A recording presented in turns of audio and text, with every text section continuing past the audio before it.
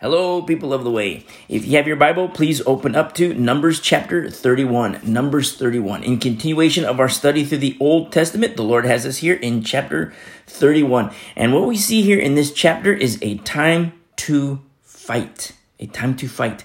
Now, we know how the Lord took care of Egypt. God took care of Egypt.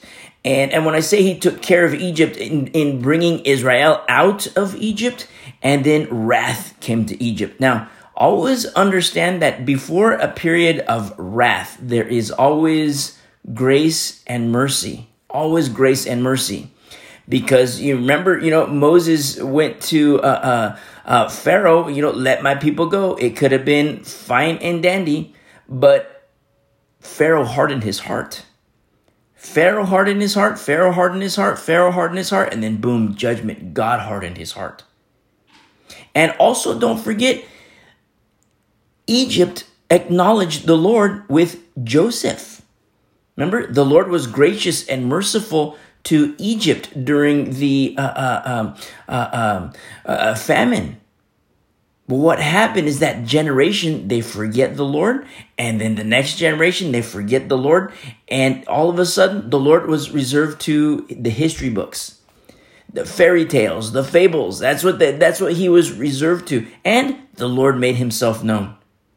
And it's going to happen again. In these last days, the Lord will make himself known. It's going to happen again. But never forget that as much as the Lord, he took care of Egypt, and then at the same time, he tells Israel, okay, now it's time for you to fight. You go fight the Canaanites. You go fight the Moabites. Just like we've been studying through the book of Numbers. The wilderness experience. A time to fight. Now, for us as Christians, we see the personification of these very attributes in our own walk with the Lord. I'm not talking about a physical fight. I'm talking about the spiritual fight. Just like we studied on Sunday in 2 Corinthians chapter 5. To drown the mortal. Choke out the mortal. What are those things represented in our lives, in your life and in my life? A type of Amalekite, a type of Canaanite, a type of Moabite. All of it. What is it that's represented in those things that can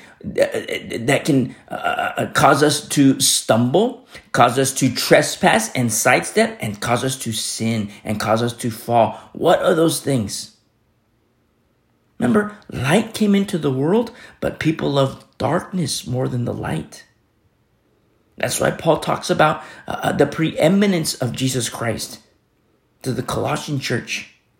The preeminence of Jesus Christ. Not that, I love Jesus Christ, but I also love whatever idol.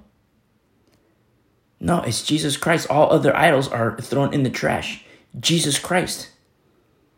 The sex, the drugs, the alcohol, all those things of the flesh that Paul mentions in 1 Corinthians chapter 5. The works of the flesh. No, that's gone. These are things that we deny. These are things that we deny as we reckon the old man dead and we reckon the old woman dead. And then at the same time, we see the stand for the Lord. Old Testament and New Testament, we see the stand for the Lord. And among that class are the warriors. Old Testament and New Testament. You see Paul's entourage. Now, if you're at that, and I know that sounds kind of weird to say that Paul had an entourage. If you're listening for the first time, you have to listen to our study through 1 Corinthians and then 2 Corinthians. Get yourself caught up, and then you'll understand what I mean when I say entourage. It's not entourage like the carnal sense. It's the inner circle. Not just the next generation of righteousness, which is beautiful. The next generation of righteousness is beautiful. But the next generation of warriors, the next generation of pastors, of elders, of deacons, of bishops, of all these ministries. And so we see, just like we studied on Sunday, drown out the mortal. Drown out, choke out the mortal. Inside of me, inside of you. We do it for ourselves. Choke it out. Choke him out, choke her out. Kill the Amalekite. Now, I'm speaking very supernaturally, whatever is represented by the Amalekite, the Canaanite, the Moabite, whatever it is. And look what happens here in verse 1. And this is Numbers chapter 31 in verse 1. The Lord spoke to Moses saying, Take vengeance on the Midianites for the children of Israel. Now, if you're listening and you're like, wait a second, I thought vengeance was the Lord's. The Bible says, vengeance is mine, says the Lord. Vengeance is mine. Yes, vengeance is the Lord. But let me give you an example. Say, for example, you and me, we are members of a highly disciplined warrior class. Physically, like in a literal sense, highly disciplined warrior class. And somebody approaches us and says, hey, what's your next campaign? Where are you going to? Is it us that determines that? Or is it our commanding officer? What is it that you guys are tasked to do? Is it us that dictates what that is? No, the commanding officer calls the shots. He makes the decision. You see, so, yes, vengeance is the Lord's. But then at the same time, who are his vessels that he's using? Now, this is Old Testament connotations here, Old Testament concepts, because the Lord uses Israel. And the Lord uses others too. I mean, he uses the Babylonians too. Remember when Israel became very, very disobedient? And the Lord told Jeremiah, the prophet, Nebuchadnezzar is my servant. I'm using him. He's my vessel to bring judgment to Israel, chastisement. Remember, the Lord disciplines those whom he loves. He chastises those whom he loves. So yes, vengeance is the Lord, but what are the vessels that he's using? Very Old Testament connotations here, but as New Covenant believers, what are the vessels that the Lord is using to prepare and understanding that judgment is coming? Now, when I talk about preparation, I'm not talking about, having canned goods and all that stuff and having, dry milk and dry goods. Some people do that. That's fine. I'm not going to argue with anybody that does that. But real preparation for the last days is storing oil for our lamps. And so what do we see here? The Lord says here in verse 2, take vengeance on the Midianites for the children of Israel. Now, why the Midianites? What did they do? What was the crime? What did they do? Now, we have to remember what we studied in chapter 25. If we look at Numbers chapter 25, verse 1, now Israel remained in Acacia Grove, and the people began to commit harlotry with the women of Moab. They invited the people to the sacrifices of their gods, and the people ate and bowed down to their gods. So Israel was joined to Baal of Peor, and the anger of the Lord was aroused against Israel. You see? You say, wait a second, I thought it was the Midianites. Okay, look at verse 6. It's still in chapter 25, Numbers, and in verse 6. And indeed, one of the children of Israel came and presented to his brethren a Midianite woman in the sight of Moses and in the sight of all the congregation of the children of Israel, who were weeping at the door of the tabernacle of meeting. Now when Phinehas, the son of Eleazar, the son of Aaron the priest, beautiful, beautiful Phinehas, Aaron's grandbaby. And when Phinehas saw it, he says in verse 7, he rose from among the congregation and took a javelin in his hand, and he went after the man of Israel and into the tent and thrust both of them through, the man of Israel and the woman through her body. So the plague was stopped among the children of Israel. You see? Vengeance is the Lord, and the vessel that the Lord used was Phinehas, and then Phinehas was blessed of the Lord for his stand. You see how beautiful this is? I'm not talking, we see these aspects of this offensive posture. And in the Old Testament, we see a lot of violence. A lot of violence in the physical sense. But let me ask you a question. Sometimes I talk to Christians, New Covenant believers, and they're like, oh, that's so violent. That's so violent. Yes, I understand that's violent. You have a problem with how I present this as, yes, it is violent. But let me ask you a question. What is more violent? What is it that's more violent? Have you ever seen the aftermath of total destruction caused by Satan in a home? Little kids that don't have, that have, a mom and dad that are divorced. The mom is on husband number 3. The dad is on wife number 5. Not even maybe wife number 3, but then has girlfriend number 10. And then you have the kids, they don't know who to obey. And then they say, well, if my parents give up, I'm going to give up too. So the kids start doing their crack. The kids, the daughter goes into prostitution. The son does all this other stuff. And you're telling me that's, what I say is violent? Look at the violence that we see in homes. Look at the aftermath of violence and total destruction that we see in homes today. You see? Where's the violence? And then on top of that, where are the fighters? Where are the warriors for Christ?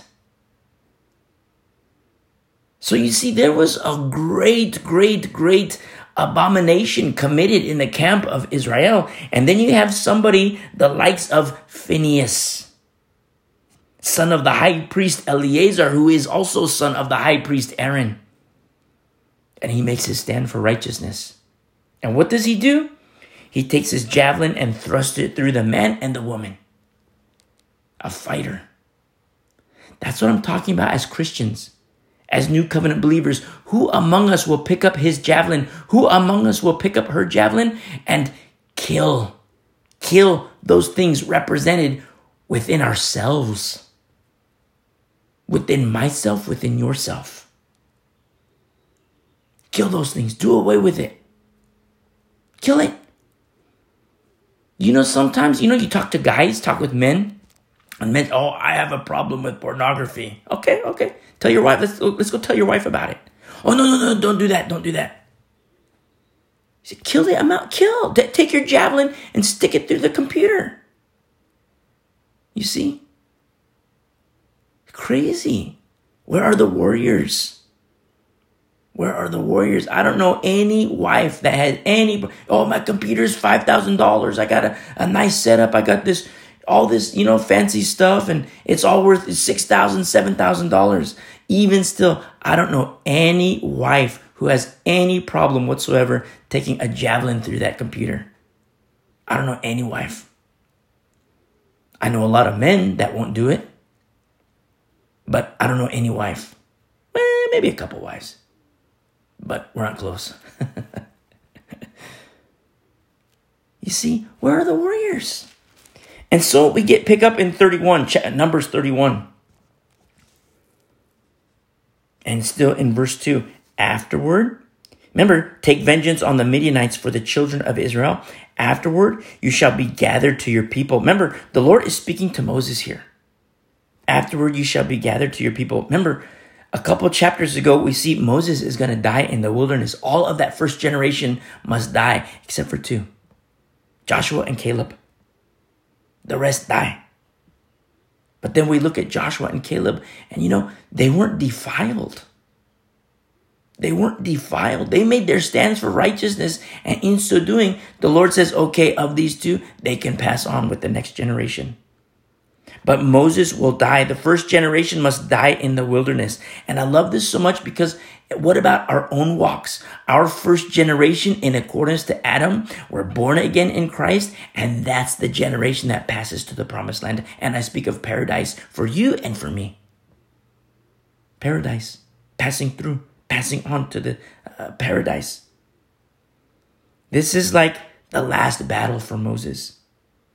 The last battle for Moses. I love this so much.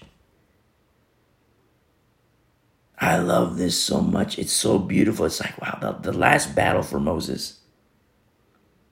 And so we see here in verse 3, so Moses spoke to the people, saying, arm some of yourselves for war. Very interesting what we see here. Arm some of yourselves for war. Now, this is masculine. Arm some. This is very masculine, the masculine sense, male-centric, the men. And how it translates is of the masculine sense: valor, a champion, and great. And Moses says to the people, okay, arm some of yourselves for war. Not everybody.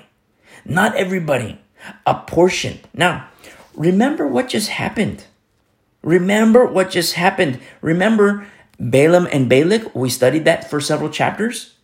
You have Balaam and Balak, and then all of a sudden, Balak, he was wondering, how am I going to defeat Israel? Do I get my mightiest of warriors? Do I form a cohort with these other tribes, and we take our mightiest of warriors and send them down to the camp of Israel? How are we going to defeat them?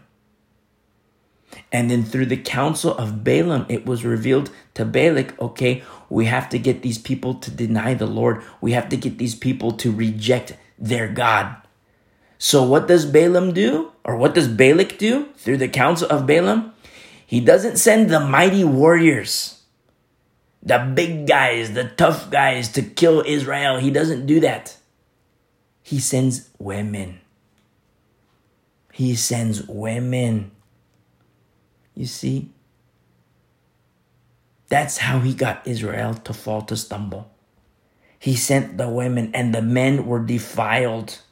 The men were defiled, except the remnant men. Picture this where, the camp of Israel, and then all of a sudden, a bunch of women come through. How do you think the men are going to respond when a bunch of women are walking through? How do you think the men are going to respond? And I say this very carnally, but we have an idea what the carnal mindset does. Some of us have history with the carnal mindset. And some of us wrestle with the carnal mindset. But we reckon that old man dead. We reckon that old woman dead. But picture, nonetheless, the women, the Moabite women, with all kinds of different tribes, a cohort from all these, including the Midianites. And then all these women coming down the mountain, and then all of a sudden entering the camp of Israel. And you have, just like we studied in chapter 25, I don't want to get graphic or anything. We studied this already, but there was, when in chapter 25, verse 1, and the people began to commit harlotry with the women of Moab, or whoredom with the women of Moab. And we looked at the word chashab, which is to interpenetrate, which has the physical connotation, and then also the spiritual. We studied that at great length in chapter 25. I'm not going to relive it, but that's what happened. The men with the women. Sexual intercourse. Interpenetration sexually. And the fruit of that, the bad fruit of that, was spiritually. Because these same men, they bowed down to Baal. Instead of bowing down to the Lord, they bowed down to Baal. You see? And yes, judgment came to the camp of Israel. A lot of men were compromised. A lot of men paid the penalty of their fall. But what about the men who didn't? What about those beautiful, beautiful, beautiful, wonderful, wonderful men who did not, even when they're friends, hey, check her out. Oh yeah, I'm going to go talk to her, and we're going to go in the tent, and we're going to do whatever. But then picture the beautiful, beautiful man pleading, don't do that, don't do that. She's bad news, don't do that. And then when the guy makes their choice, this beautiful man says, nope, I'm not doing that. They purpose in their heart, nope, I'm not doing that. What about these beautiful, beautiful men? Chapter 25, we looked at, look at this fall of Israel, which is terrible. I'm not glossing over that. But don't forget, with this group of men that makes this choice to interpenetrate with these women, what about the select few that says, nope, I'm not doing that? You see? Today, people have this mindset, oh, men will be men.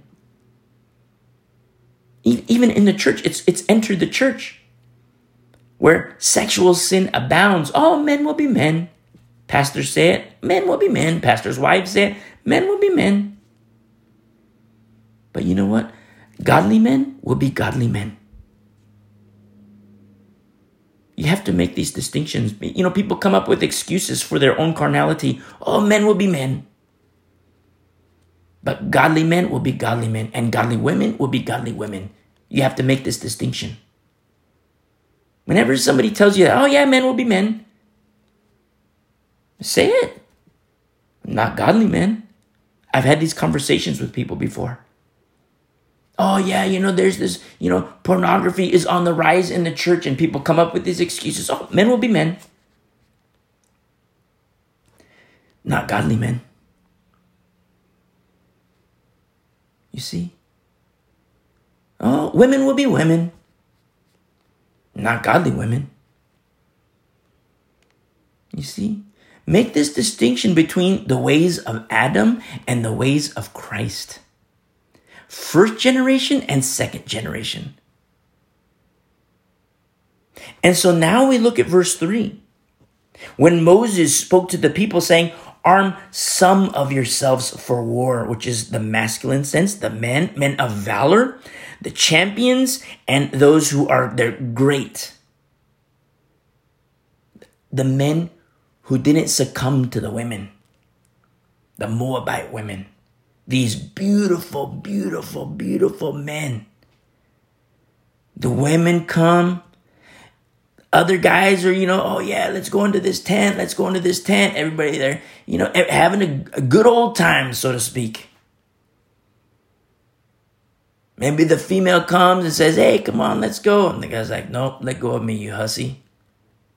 Get your hands off me, you freak. These beautiful, beautiful men. And now look. Arm some of yourselves for war, and let them go against the Midianites to take vengeance for the Lord on Midian. You see? The defunct, you stay home. Now the defunct were judged. They were judged. Some of them died. But of the ones that lived by God's mercy, you guys stay home. You were defiled. You caused this defilement upon Israel, upon the camp. You stay home. You stay in your tent. The defunct, stay home. You see? Compromised, stay home. Of this class, of the defunct, of the compromised, you guys stay home. Me personally, I wouldn't want to go to war with these guys. No, you stay home. I wouldn't want to go to battle with these guys. You see, we have to make these distinctions.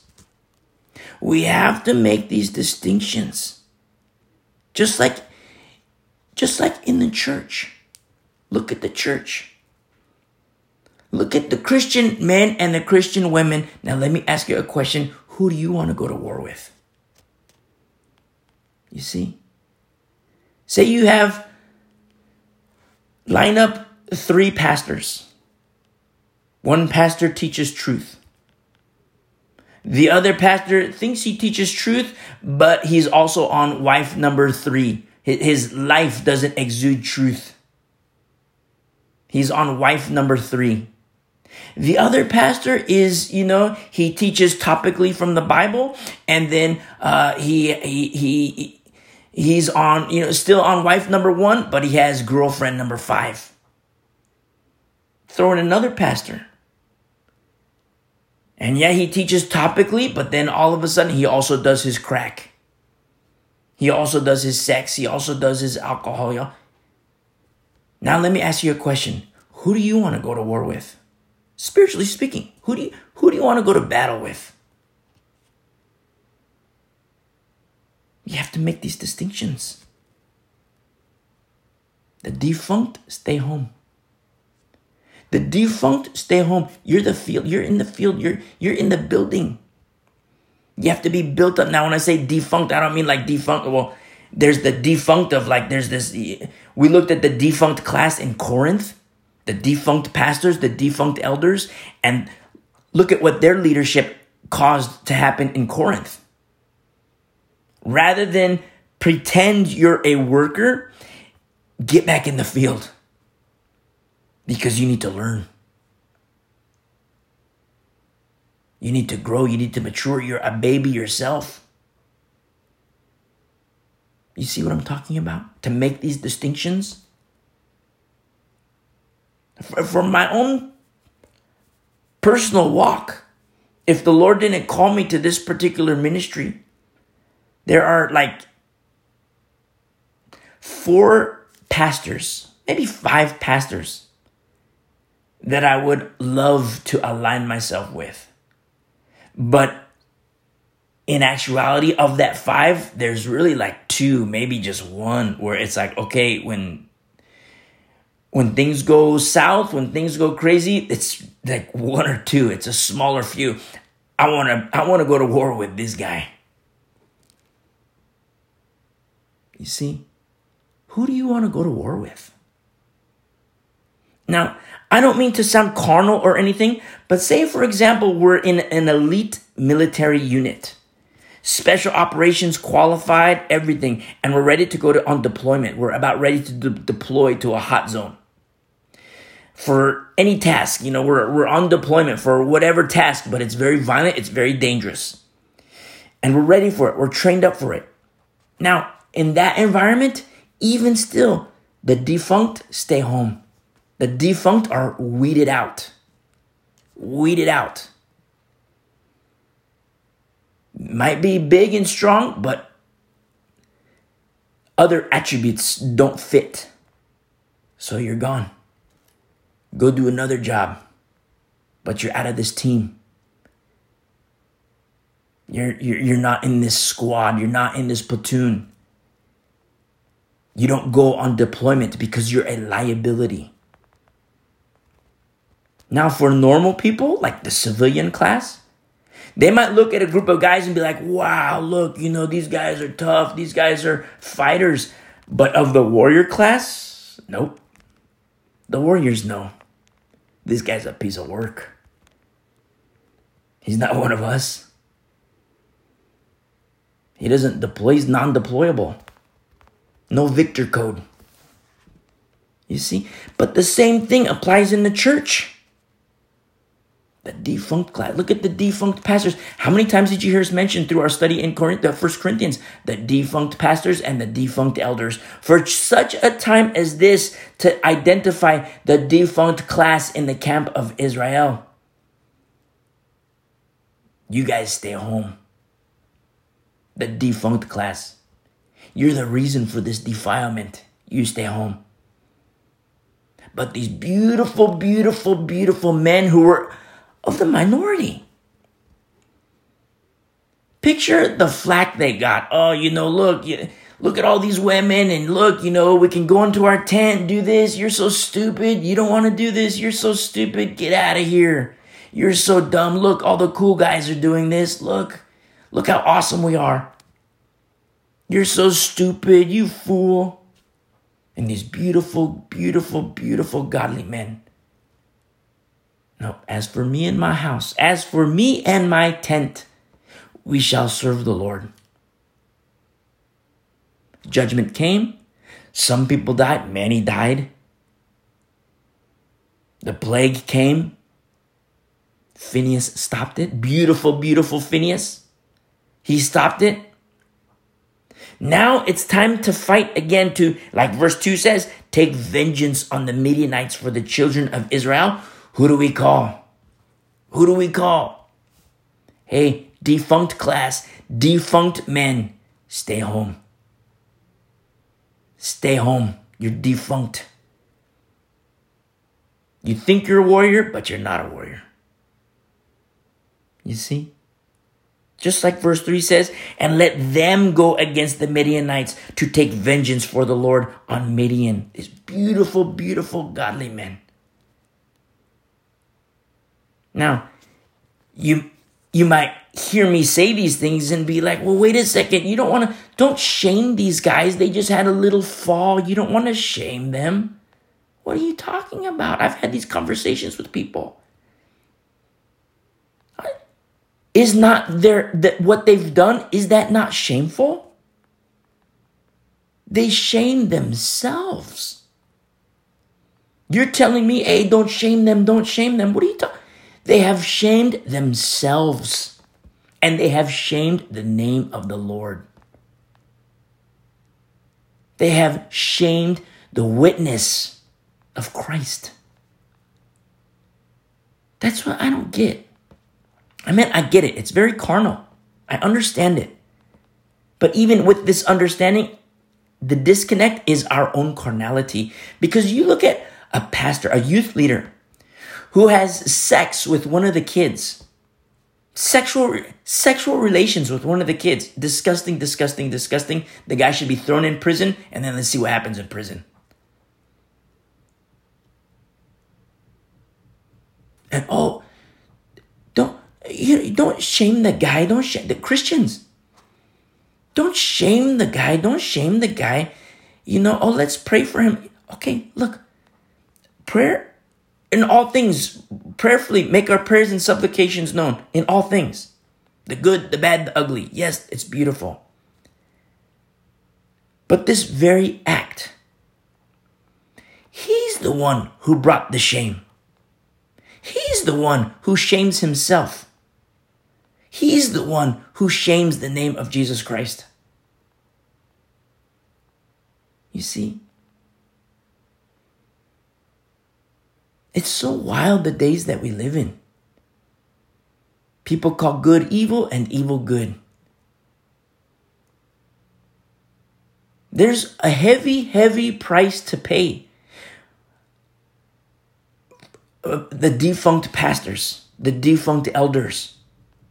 A very, very heavy price to pay, just as we saw in Corinth. A very heavy price to pay. Just like Paul says, hey, take this guy and commit him to Satan for the destruction of the flesh. Take these other people and their leaven. Don't even eat with such a person. The fact that it had to get to that point. The defunct, stay home. You might think you're a warrior, but you're not a warrior. The warrior is Chloe and those in her household. The warrior is Paul and his entourage. That's the warrior class. And look what happens here in verse 4. 1,000 from each tribe of all the tribes of Israel, you shall send to war. You see, a time to fight. Whoa. Now, 1,000 from each tribe. So remember, in chapter 26, verse 51, the second census, what do we see? We see 601,730. Do you see what I'm talking about now? Of this 601,000, I'll round it up and say 602. Of this 602, 12,000. 1,000 from every tribe. 12,000. Now, that equates to about 1.99%. A small minority. That equation is somewhat flawed because if we remove from the 600,000 or the 602,000, if we remove from that the women, the children, and the defunct men, and then we say of that group, 12,000, maybe you can get as high as 10%, 15%, but even still, whether it be 1.99% up to 15%, it's still a remnant. It's still a small, minute group of men. Beautiful, beautiful, beautiful warriors, real warriors. Men of valor. As an example for the rest of the 600,000. Just like Paul, just like Timothy, just like Barnabas, just like Peter, just like Chloe, just like Phoebe. You see? Because remember, in Christ, there's no male, female. That's what I'm talking about. verse 4 says, 1,000 from each tribe of all the tribes of Israel you shall send to the war. The fighters. Out of 600,000, I meant like, if we were like military commanders, strategically thinking, applying human strategy, it's foolishness. Of this 600,000, we only have 12,000. About 12,000. I say about 12,000 because we're going to add another here shortly. But militarily speaking, carnally speaking, it's foolishness. Why not take, have of the 600,000, why not have at least 50,000? Maybe 100,000. But no. We're not talking carnally, we're talking spiritually. Who are the ones who love the Lord, who fear the Lord, and want to honor him? And, remember, several chapters ago, Balak sends the women down to the camp of Israel. Think of all the men who compromised themselves. Think of all the men who brought shame upon themselves, shame upon their families, shame upon their tents, shame upon the name of the Lord. Think about all those men. And yes, there was judgment that came into the camp. That was prevented by Phinehas, beautiful Phinehas. And yes, shameful. But then flip the other side of the token, and you see beautiful, beautiful men. Men of valor. Honorable men. Men of greatness. Maybe despised by the majority, but beautiful men of valor, of greatness, who say, no, I'm not messing with that stuff. The ladies come, grab their arm. Hey, come on, let's go to this tent. Hey, let go of me, you freak. Beautiful, beautiful men. And now, they're the fighters. They're the warriors. That's who the Lord is enlisting for this fight. Those men, the warriors. Not the defunct. Defunct, you guys stay home. You guys stay in your tent. You see? Now, when war happens and the warriors go out, you know who stays in the camp? The women, the children, and the defunct. Think how shameful that is for those men. Say you're female and you're like, you're having a gay old time with your female. I say gay old time in the old fashioned sense, but you're getting dinner ready, all these things, taking care of the kids. You know that the warriors are out fighting battles and everything's fine because you have confidence that, the Lord is with them. And, you're praying for them too. I don't want to make it sound like you're just, having a party, but I meant like everything's fine. And then you walk around at one tent and you see a group of guys there. You know how shameful that is? Not for you, for the guys. You know how shameful that is? Hey guys, how come you're not warriors? How come you're not with the fighters? You see? You see how shameful that is for them? Because it's identified. It is made publicly aware that these guys are not the warrior class. They're at home in the camp. The fighters, the warriors, they're doing business. They're handling business. You see? 100% obedient to the Lord. Even when the majority says, hey, come on, let's go be with these ladies of the ones who Balak sent down. Look, she likes you, go hang out with her. Nope, get your hands off me, you hussy. You see? Those are the warriors. Those are the fighters. And so we continue here in verse 5.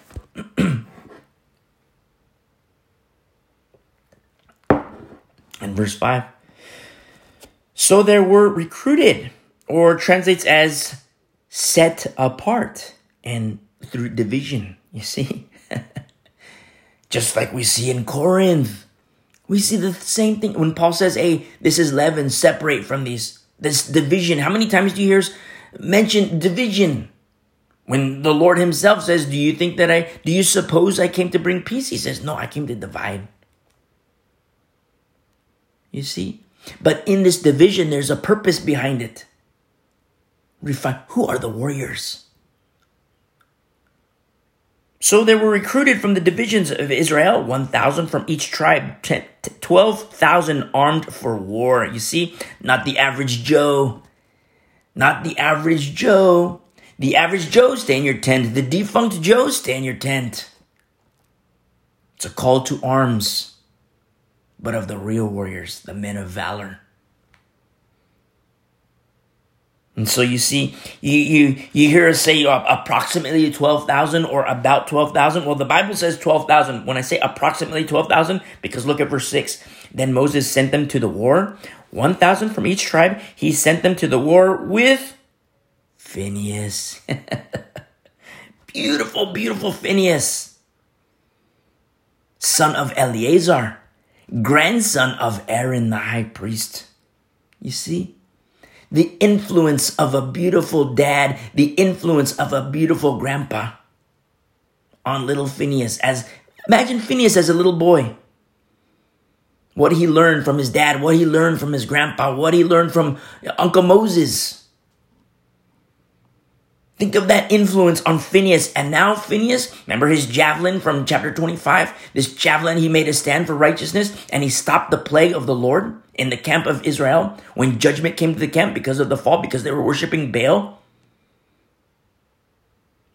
And now Phinehas is leader of the warrior class. You see? This just blows me away. How beautiful this is.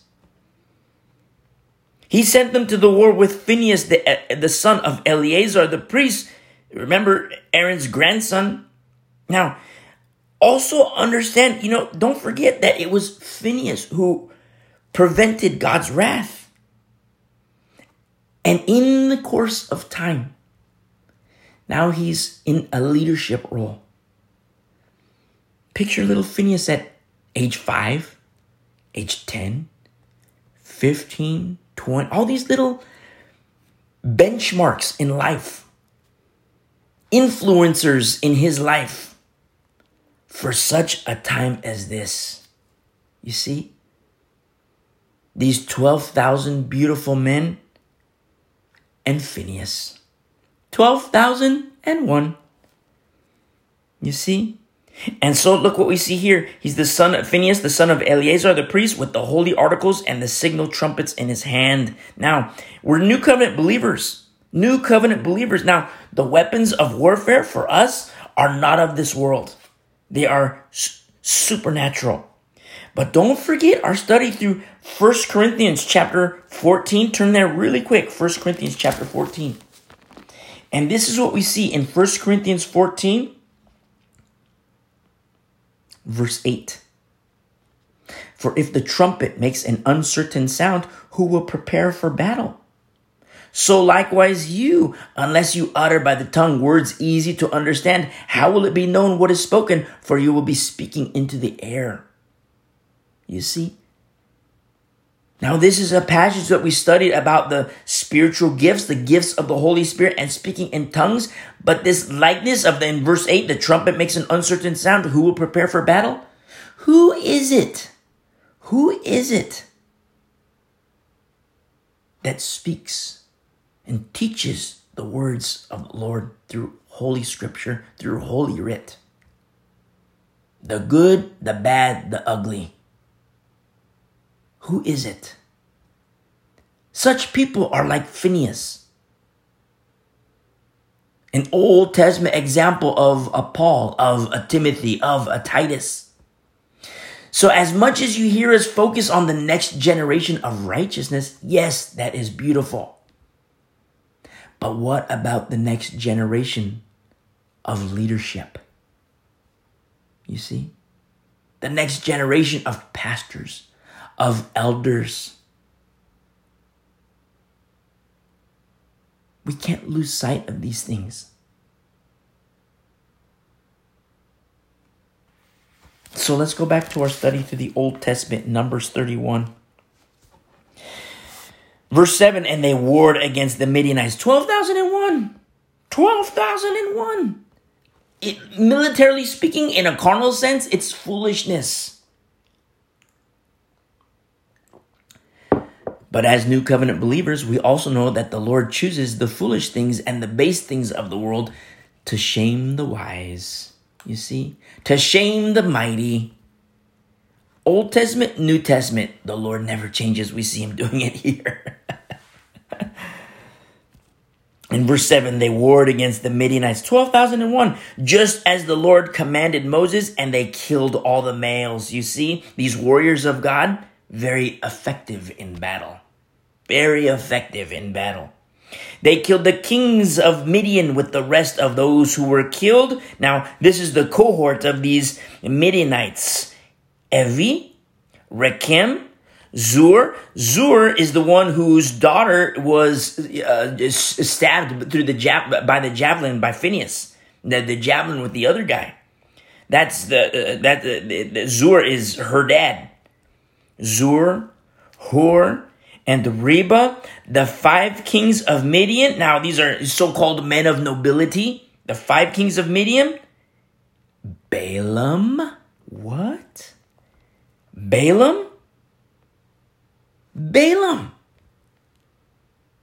Hobnobbing with the nobles. Hobnobbing with nobility. Balaam, what in the world is Balaam doing there? What in the world is Balaam doing with this cohort of the Midianites? Evi, Rechem, Zur, Hur, Reba, the 5 kings of Midian, and then Balaam? Remember, Balaam, in our study several chapters ago, he had intimacy with God. He prophesied in his name. Just like we studied on Wednesday. Lord, we did these things in your name. Depart from me, you worker of iniquity. I never knew you.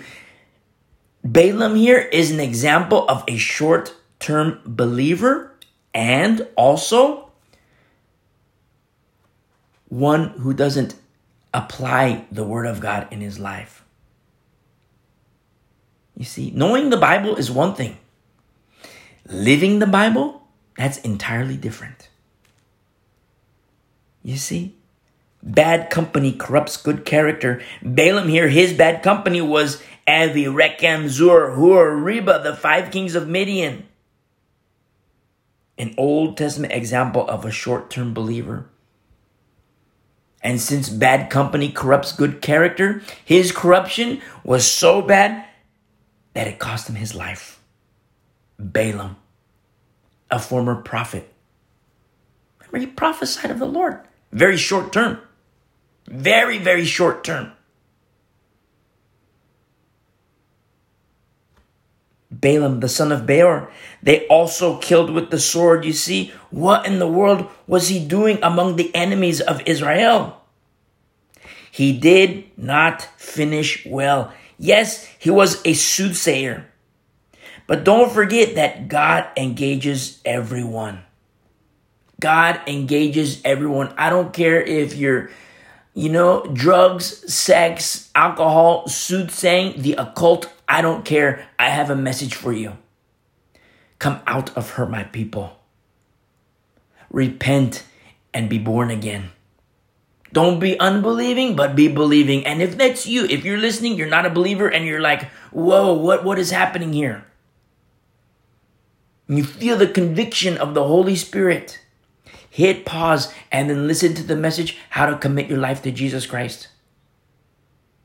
And you repent and you receive Jesus Christ as Lord and Savior, and then you come back. People get mad at me all the time. Oh, that's easy believism, easy believism. What's so hard about believing? They say, oh, that's easy believism. So now you have to say this catechism. You have to memorize all these things. Which we can go through the catechism. It's not even biblical. Protestant catechism. Remember, Abraham, Isaac, and Jacob. We studied that in Romans. The Ethiopian eunuch, when he tells Philip, what's preventing me from being baptized? Philip says, well, if you believe with all your heart and all your soul, let's handle business. The Ethiopian jumps off. They go into the water, baptized. You don't hear Philip say, okay, memorize this first. Memorize here's the catechism, Ethiopian. Here's the catechism. Memorize this, and then you can become a believer. No, he doesn't do that. But we do it today. Why is it? Why is it that the catechism is so popular today? You know why? Because you have scaredy cat pastors. Scaredy cat pastors, that's why. I've had pastors tell me, how come you don't have church membership? How come you don't have church membership? I said, why would I? Why would I? Well, don't you want to know who you invest into, who you invest time into? Those who are committed to stay in your fellowship? That's not my call, Pastor. That's not my call.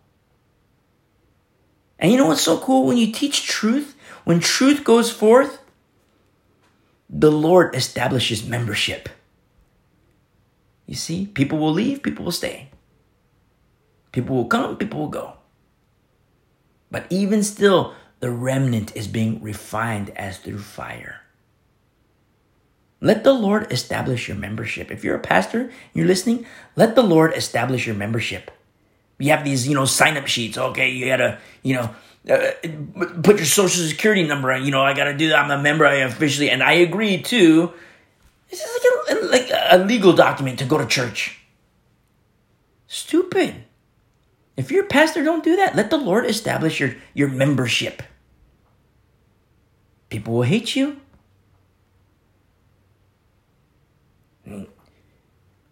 You don't want the love of people. You want their love to be directed to the Lord. It's very low. You say, oh, that means I'm going to be lonely for the rest of my life. Join the club.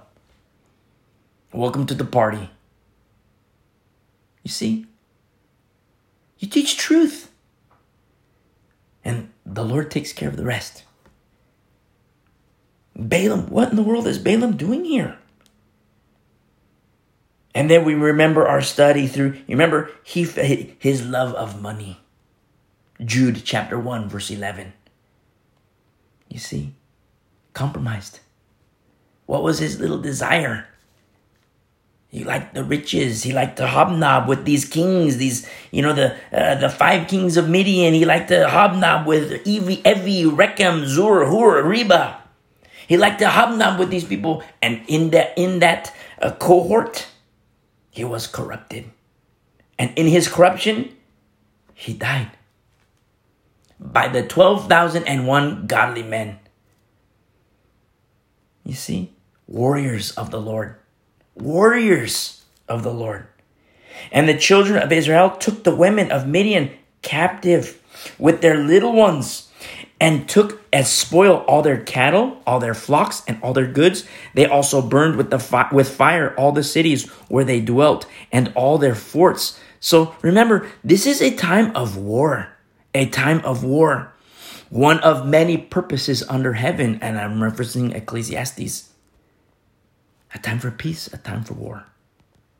And they took all the spoil and all the booty of man and beast. Now, a booty here is like, of the captives, people, and stuff of war, the booty. You hear like if you read pirate books, they talk about, the booty, it's like, all the stuff of, of war, what they take and like the spoils of war.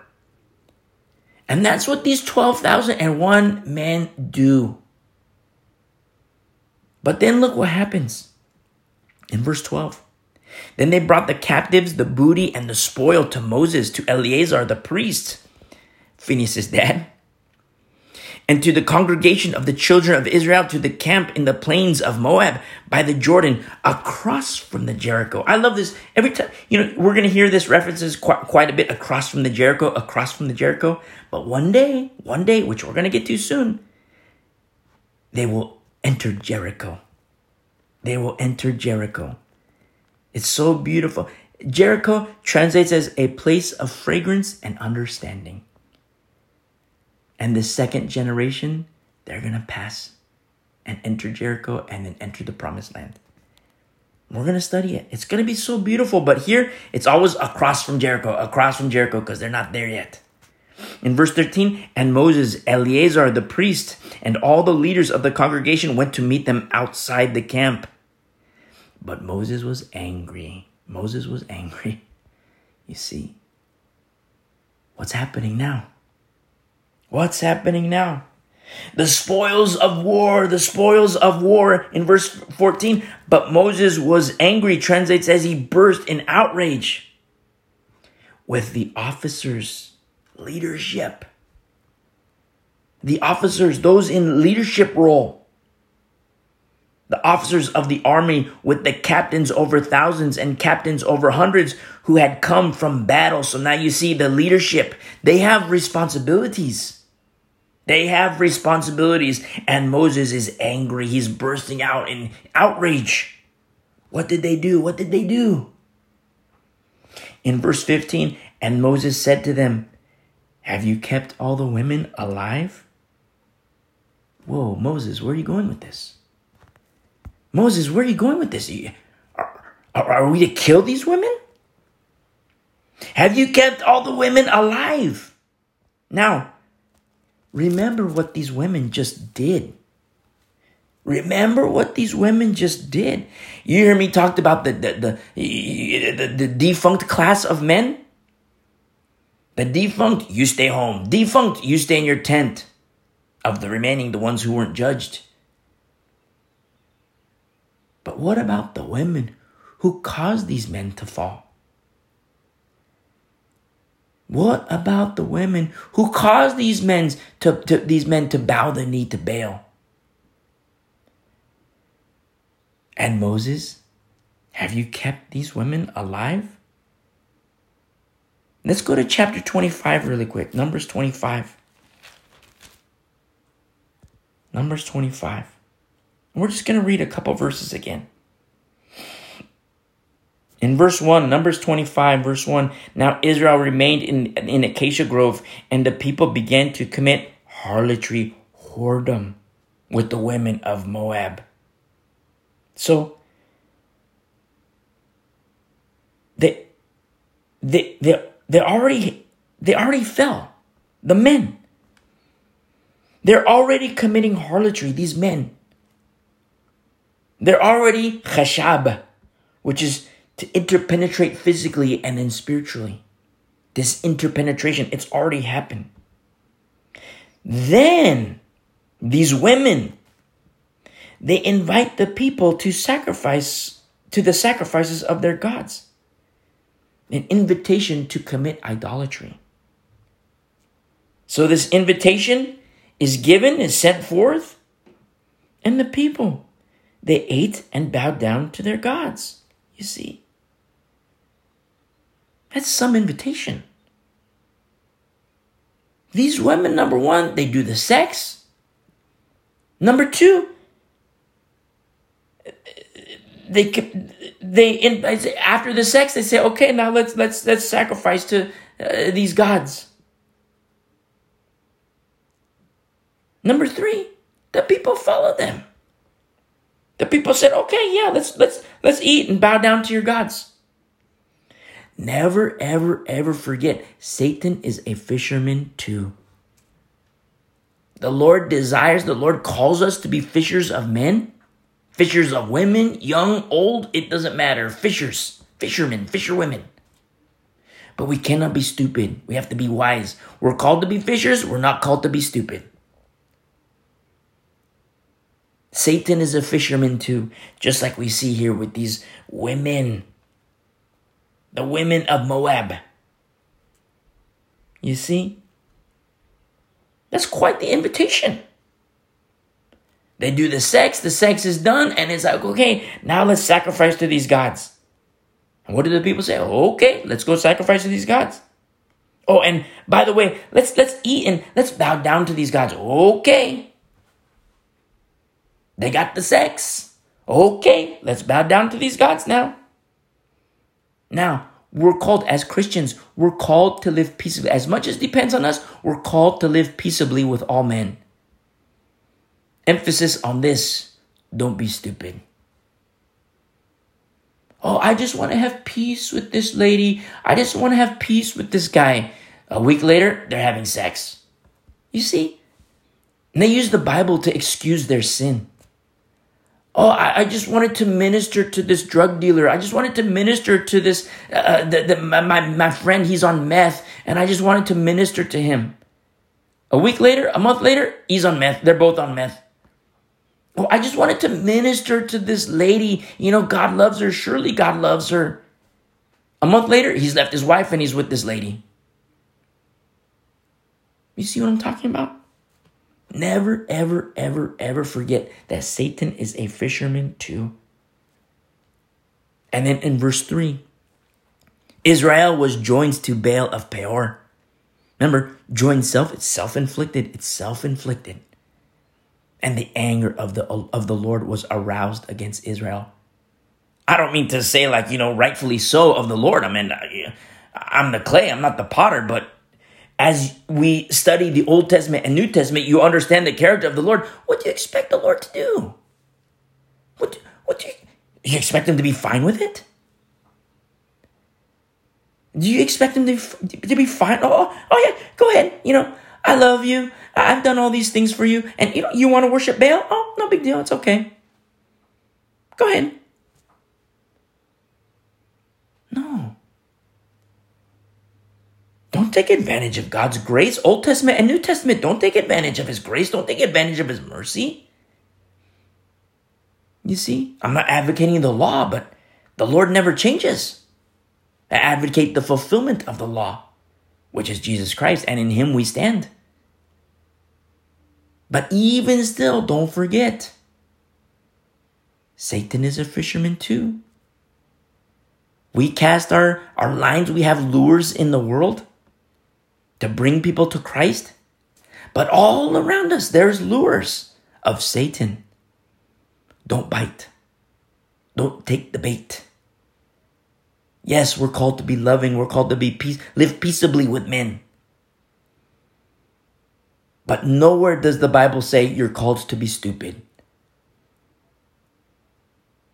You see? Now let's go back to Numbers 31. Moses in verse 14, he's angry. Moses, what do we do? What do we do? Verse 15, have you kept all the women alive? Look at what they've done. I mean, the sex was bad. I mean, look what they caused this. The chashab, the interpenetration. That's bad. But what's worse? All of a sudden, now look what happened to the people. Bowing down to Baal. How did this happen? You say, oh, you're going too far. You're too hardcore. Am I really? Am I really? I can't tell you how many times Christian men, they're raised in the church. They grew up in the church, meaning they know. And all of a sudden, they get a girlfriend who's Catholic. They get a girlfriend who's Catholic. What are you doing? What are you doing? And then, in the course of time, they get married. They have kids. They raise their kids not in the Lord. They raise their kids under Rome. Under Roman Catholic doctrine. Baptized into the ways of Rome. Under the Queen of Heaven. You see? Is it a small thing?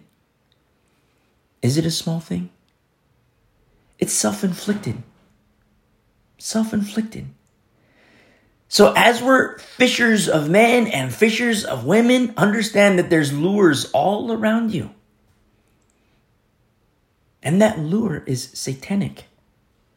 Satan wants to pull you away in whatever way, shape, or form he can do it. He wants to do it. And he does do it. And he's very effective.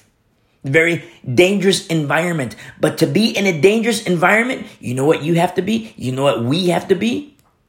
Dangerous ourselves. Remember the demon with the sons of Siva? Jesus I know, Paul I know, but who in the world are you guys? You see? They weren't a threat. They weren't dangerous. Paul was. Jesus certainly was. But Jesus inside of Paul, Paul was too. Moses is angry. Now, the people were of these beautiful men, these 12,001. These beautiful, beautiful men, they didn't take the bait before in chapter 25. Of this class of beautiful, beautiful warrior men, Moses, he calls out their leaders, their officers. He calls out leadership. Yes, these beautiful men. Okay, let's have another division. So we have a division among the division, which is among the 600,000, you have 12,000. So you have a major division. But of this division, you now have another division, which is the leadership of this 12,001. Hey guys, come here. I want to talk to you. I don't know how many there were. Maybe there were 12. Maybe there, one for, if there's one for every several hundred, one for every 1,000, you might have 15, 20, 24, 30 guys out of the 12,000. But it's a smaller group. Maybe 50. He takes the leadership. What's wrong with you guys? What's wrong with you guys? Have you kept all the women alive? You see? So we have the defunct class, which is, okay, the defunct class, stay in your tent. Don't go to war. Of that class, you have a subclass, which is leadership. How many times do you hear us say all the time, I don't blame the pews, I blame the pulpits. You see? Pastors, elders, youth leaders, you have a responsibility. You have a responsibility to the Lord. That's why Brother James says, let not many be teachers. Let not many be teachers, because we're held to a very, very strict account. Now, you read that, you hear us say it, but don't let that scare you. Let it scare you, but don't let it scare you to the point of inaction. If the Lord is calling you to be a teacher, then you teach. You see? If the Lord is calling you to be a teacher, then you teach. Now, something else is like, okay, so you look at the responsibility of the leadership. And Moses, have you kept all the women alive? Remember what they just did? The lures. They got the sex, the women. They got the sex. That was the lure. They might have been the lure, but then the aftermath of that, they got the sex. Now that they got the sex, okay, let's go make these sacrifices. Okay, they do this. They got that too. Now, let's bow the knee to Baal. You see? It's not like, it's a process. It's a process. In verse 16, this is what Moses, he's speaking to the leadership. Look, these women caused the children of Israel, through the counsel of Balaam, to trespass against the Lord in the incident of Peor. And there was a plague among the congregation of the Lord, you see. And Moses is telling the leadership, the subclass of a subclass, also of a subclass. Remember, this is the second. We're in the era of the second census. People are already dying. Aaron is already dead. So it's like a subclass of a subclass of a subclass of a subclass. And he's speaking to the leadership. Defunct, stay home. Defunct, you're in your tents. 12,001, beautiful, beautiful men. Okay, of this 12,001, let's shave off maybe 50. We'll say 50. And then Moses is calling them on their error. Did you forget? Did you forget? You know what's interesting? Things of temptation, whatever way, shape, or form it comes in, but things of temptation tend to stir forgetfulness. Things of temptation to stir forgetfulness. A guy caught in sexual sin. Oh, I didn't know. Did you really not know? You knew. A guy with a needle in his arm. Oh, I didn't know. I forgot. You see? A guy with with his face in the toilet vomiting because he's drunk out of his mind. Oh, I forgot. I didn't know. Doing their little white lies on their tax forms. Oh, I didn't know. Now the IRS is knocking on the door. You see? You have to give an account now. People are more afraid of the IRS knocking on the door than Jesus Christ knocking on the door. It should be the other way around. Things of temptation tend to stir forgetfulness. Never forget that. And in so doing, don't be stupid. We're in the same boat, you and me. We're in the same boat. I don't say this to you, I say this for us. Remember, Moses is speaking not just to a remnant of a remnant, but the subclass is the leadership. Pay attention, pastors, elders. Now, therefore, in verse 17, kill every male among the little ones and kill every woman who has known a man intimately or sexual intercourse. Now, verse 17 is hardcore. Moses is saying kill everybody. I mean, not kill everybody, but every male among the little ones and every woman who has known a man intimately. Now, we could look at this from one regard and say, well, this is symbolic, but there's no symbolism here. It's just a flat out call. Hey, kill them. If they fit this category, kill them. Now, what we see happen here, and a lot of times, I don't like to throw out culture. Because for the Christian church culture, that's the church. It's, the Lord never changes, so why should church culture change? I mean, just like we said a couple weeks ago, we should be able to go back in time into a time machine, sit in the fellowship in Chloe's house, and feel right at home. Right at home. Now we're going to have a wonderful, wonderful time and a lot of laughs because they're going to think we dress like freaks. We're going to think they dress like freaks, and we're going to have laughs. We're going to have probably good food, non-GMO food, no chemically modified whatever. We're going to have real food, have a nice meal. They're going to laugh at our shoes, glasses. What are these? All these things, phones in our pockets, but they don't work because there's no cell phone towers. They're going to laugh. We're going to have like a wonderful, wonderful time of fellowship. But we should fit perfectly because culturally speaking, church culture, since the Lord never changes, then church culture never changes. People make these, that for Geneva, they try to say that, John Calvin, that was culturally killing Christians, killing the apostate, that was, killing Severus. That was cultural. That was just culture. The Anabaptists, that's just culture. But you don't see it. Okay, let's look at church culture. Let's read the Bible. Where do you see, kill this person? Kill this person. No, you might see, commit a guy to Satan for the destruction of the flesh. This is leaven. Don't even eat with such a person. But you never see, hey, kill this guy, chop off his head, chop off his arms. But yet, that's what happened in Geneva. Under John Calvin, with his Institutes of the Christian Religion, which are unbiblical. Unbiblical. Now, if you're Calvinist or Reformed, listen to our study through Romans chapter 7, 8, 9, 10, and 11. All those chapters, and you'll understand more about biblical predestination. This is hardcore. Moses is flat out saying, kill them. Kill them.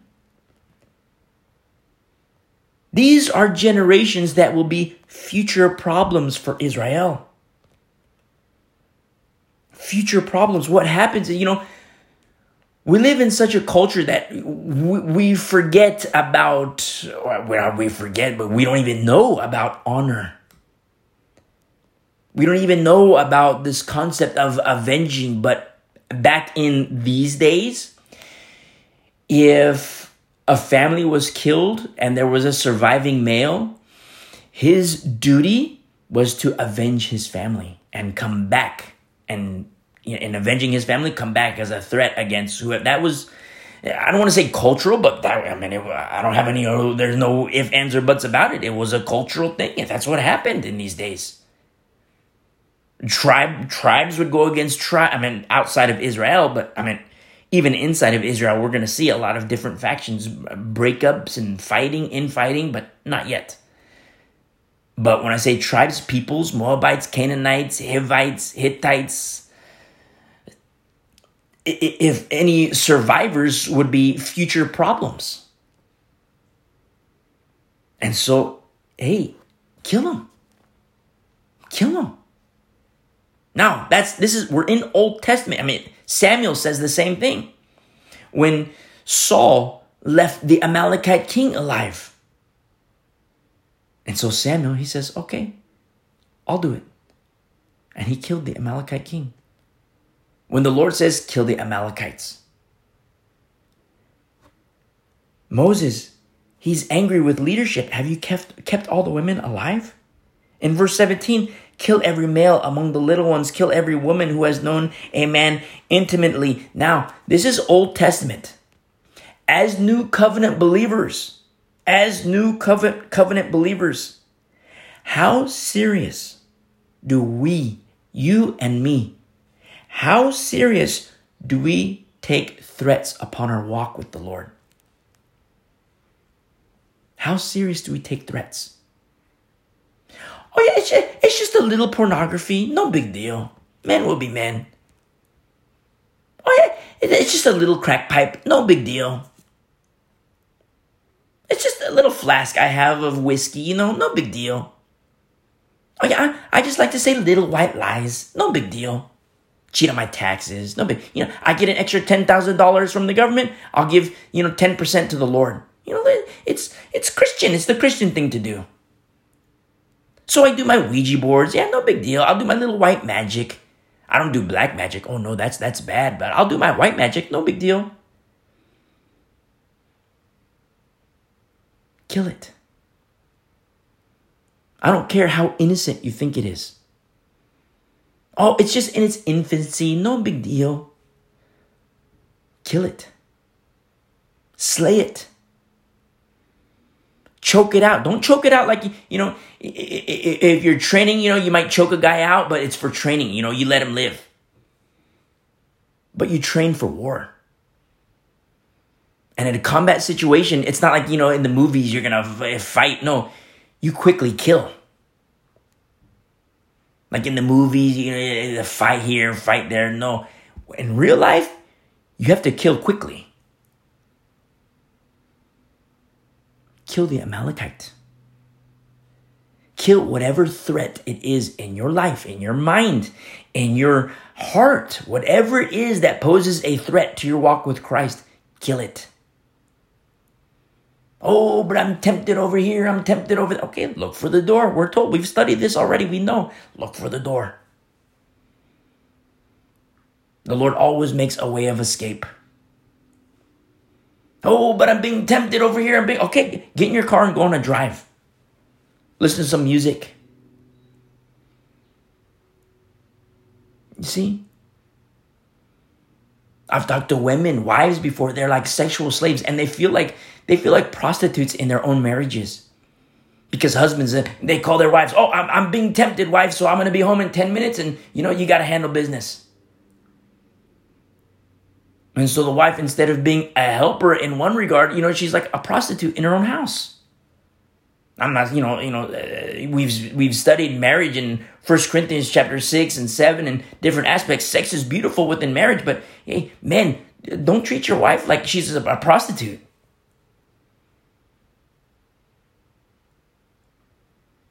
We have to understand these things.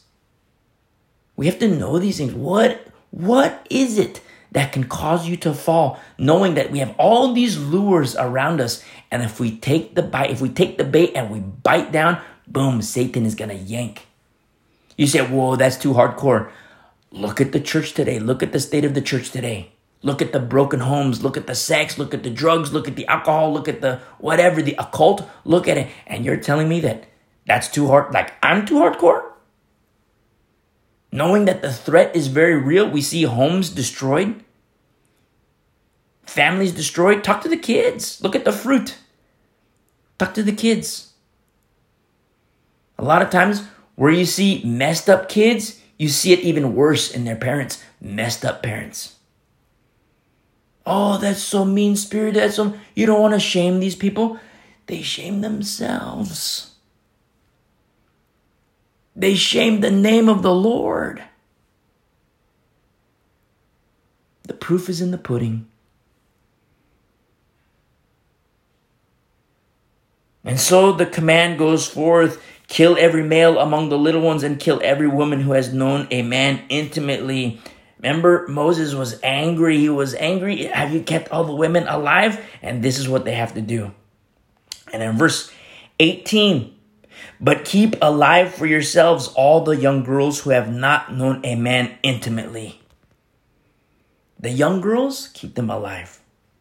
Now, we can look at this in one regard and say, oh, the progeny of Israel, the next generation, the progeny of Israel. This becomes a major problem in the future because Israel would overtake a people. And in overtaking a people, they would just bring on anybody. Oh, these young girls, let's keep alive, and when they come of age, we're going to do this. And, it becomes like a sexual spoil of war. It's a major problem. Not necessarily here, but it becomes a major problem. Now, I'm going to say something about the law.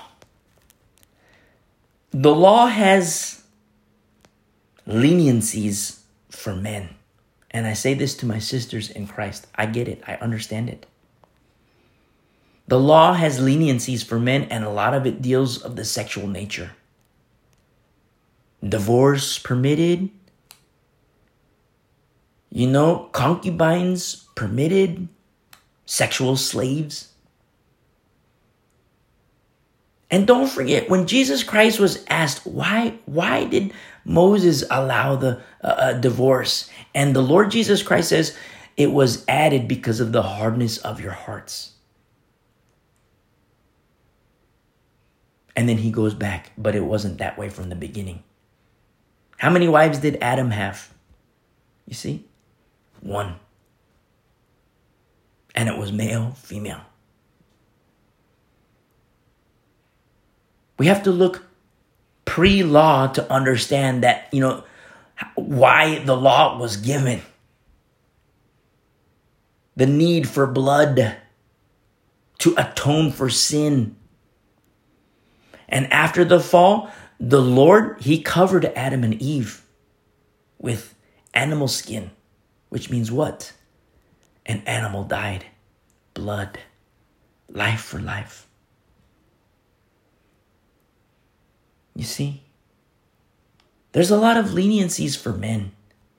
And the majority of it is in regards to the sexual nature. And it becomes a huge problem down the road. Men who stumble because of women. Now, if you're female and you're wondering, why is that? Why is it like that in the law? Why is it that the guys can do this? Easy divorce becomes a problem. Multiple wives, concubines. Well, let me ask you a question for my sisters in Christ. Let me ask you a question. We're new covenant believers. But say, for example, we have a church of 1,000 people. We have a church. We're 2. I'm talking with you and with me and you. We're just you and me talking. And we're just 2 people among 1,000. And the question is posed, how come these leniencies are permitted in the law? Well, if a command was given today, all the males who have been compromised, all the males who are compromised, they're Christians. They believe in Jesus Christ. But all the males who are compromised by sex, by pornography, by prostitution, by anything sexual, kill them all. Do you realize that a fellowship of 1,000 would probably become instantly a fellowship of about 500 and probably 3 guys? I'm not trying to make excuses. But the Lord Jesus Christ says it was added because of the hardness of the heart.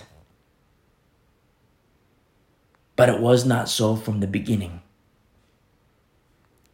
You see, how many wives did Adam have? How many wives did Noah have? You see? 1. Singular. We have to look before the law. We have to look outside the law, because in Christ we're abiding in Christ. Not that the law is over and done with. No. If you're abiding in Christ, then the law has a purpose still. The law is good if one uses it lawfully. But we don't abide in the law. Because if righteousness could come through the law, then Jesus Christ died in vain. Now we see this, and it's like, I'll give an example later about how beautiful this becomes. And so we see here in verse 19, let's continue in verse 19. And as for you, now this is, you look at verse 19, it's like, well, wait, is this just for the leaders or is this for everybody? Me personally, I think it's for everybody, not just the leaders. I think it's for everybody. Because when you look at the Hebrew, I read out of the New King James Version. It says, and as for you, but the as for you isn't in the Hebrew. It's more, for you. And there's no specific indicator of whether this is the leadership. So because of that, I say this is probably for the 12,001. As for you, remain outside the camp 7 days. This blows me away, and I love this so much. It's so beautiful. Remain outside the camp 7 days. So what does that mean? These people, these men of war, they're unclean. Oh, wait a second. I thought you said they were valiant men, beautiful men of the Lord. Yes. But in this state, they are unclean. Why? Why are they unclean? Whoever has killed any person and whoever has touched any slain. Remember, they just got back from war. Those who are associated with death, it brings about the uncleanness upon them. Remember in our study through Leviticus, contact with a dead body, there's that uncleanness that it brings. And so what do we see here in verse 19? Purify yourselves and your captives on the 3rd day and on the 7th day. War is a result of the fall. Understand that war is a result of the fall. But even still, hearkening to Ecclesiastes, there's a time for every purpose under heaven, including war. But turn with me really quick to Isaiah chapter 2. Really quick to Isaiah chapter 2.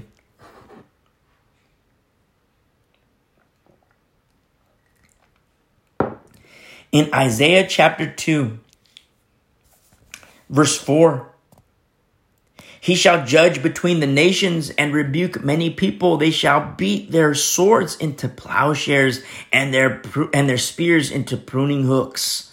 Nation shall not lift up sword against nation, neither shall they learn war anymore. You see? Neither shall they learn war anymore. If there are any veterans listening,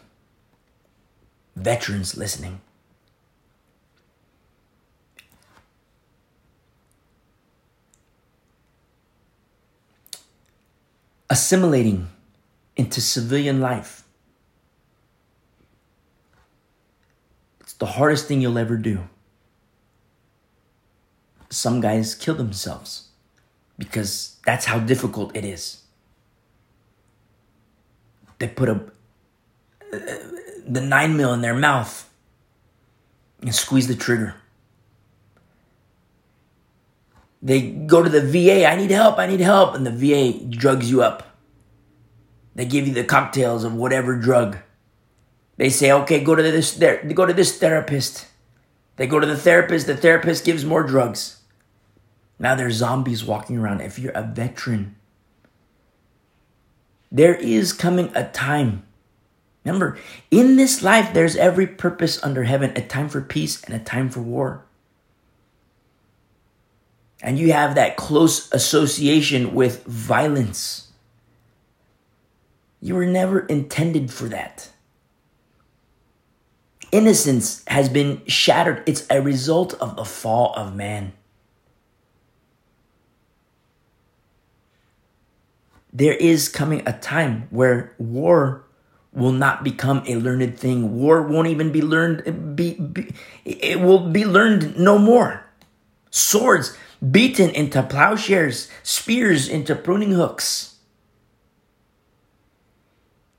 Eternal R&R. That only comes in Christ. That only comes through Christ. And this I tell you from experience. Do not be unbelieving, but become believing. You see? Beautiful, beautiful men who have an association with extreme violence. They come back to the homeland and they can't fit anywhere because they're of a different classification of people. A warrior class in accordance to Adam. And if that's you,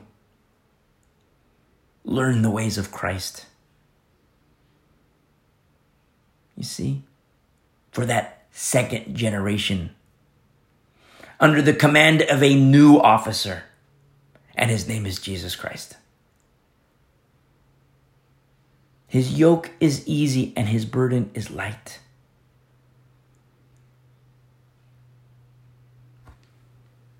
Let's go back to Numbers. Numbers. So you have these valiant men, these fighters, the warriors. And they've done a beautiful thing. There's 12 among the 600,000. Only 12,000. A very small remnant. Few. And they come back. Hey guys, you have to stay outside the camp. What? What happened? You've been associated with death. Remember, the Lord wants life. And life everlasting. Well, if the Lord wants life, why does he call these people to war? That's not a good argument. That's what the mockers say of the last days. Well, if God wants this, why does he do this? If God wants this, why does he do this? Understand that we're on this side of eternity. There's a time for peace, a time for war, every purpose under heaven.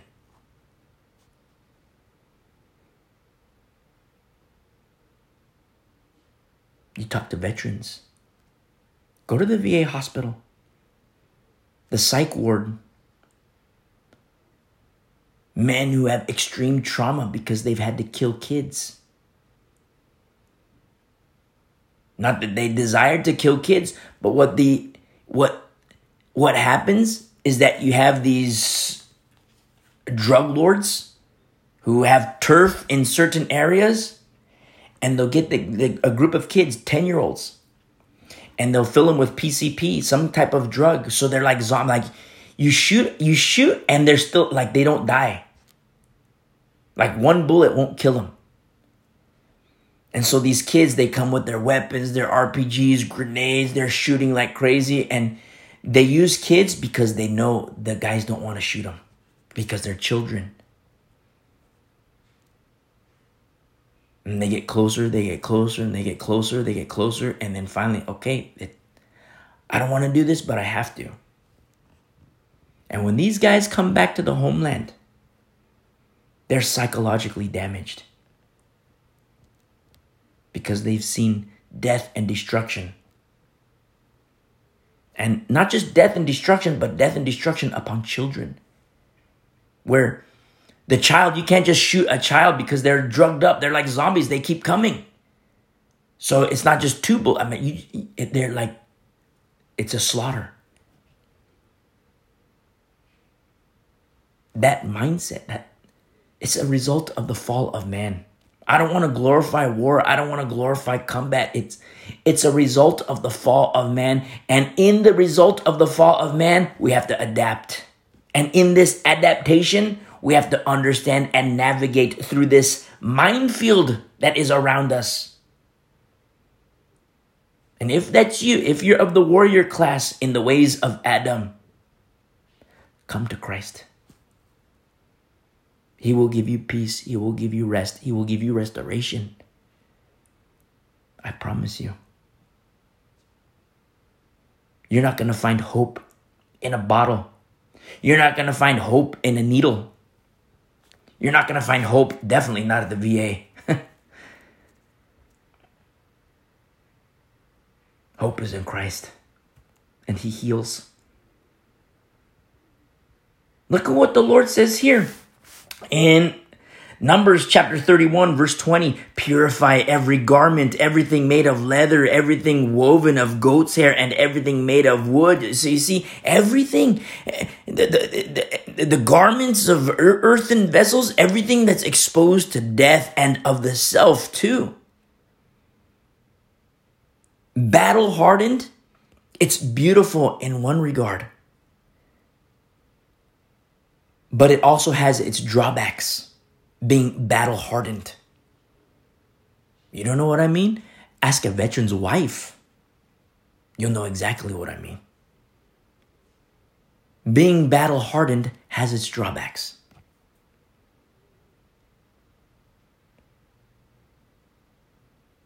And even still, the Lord is healing. He has a warrior class.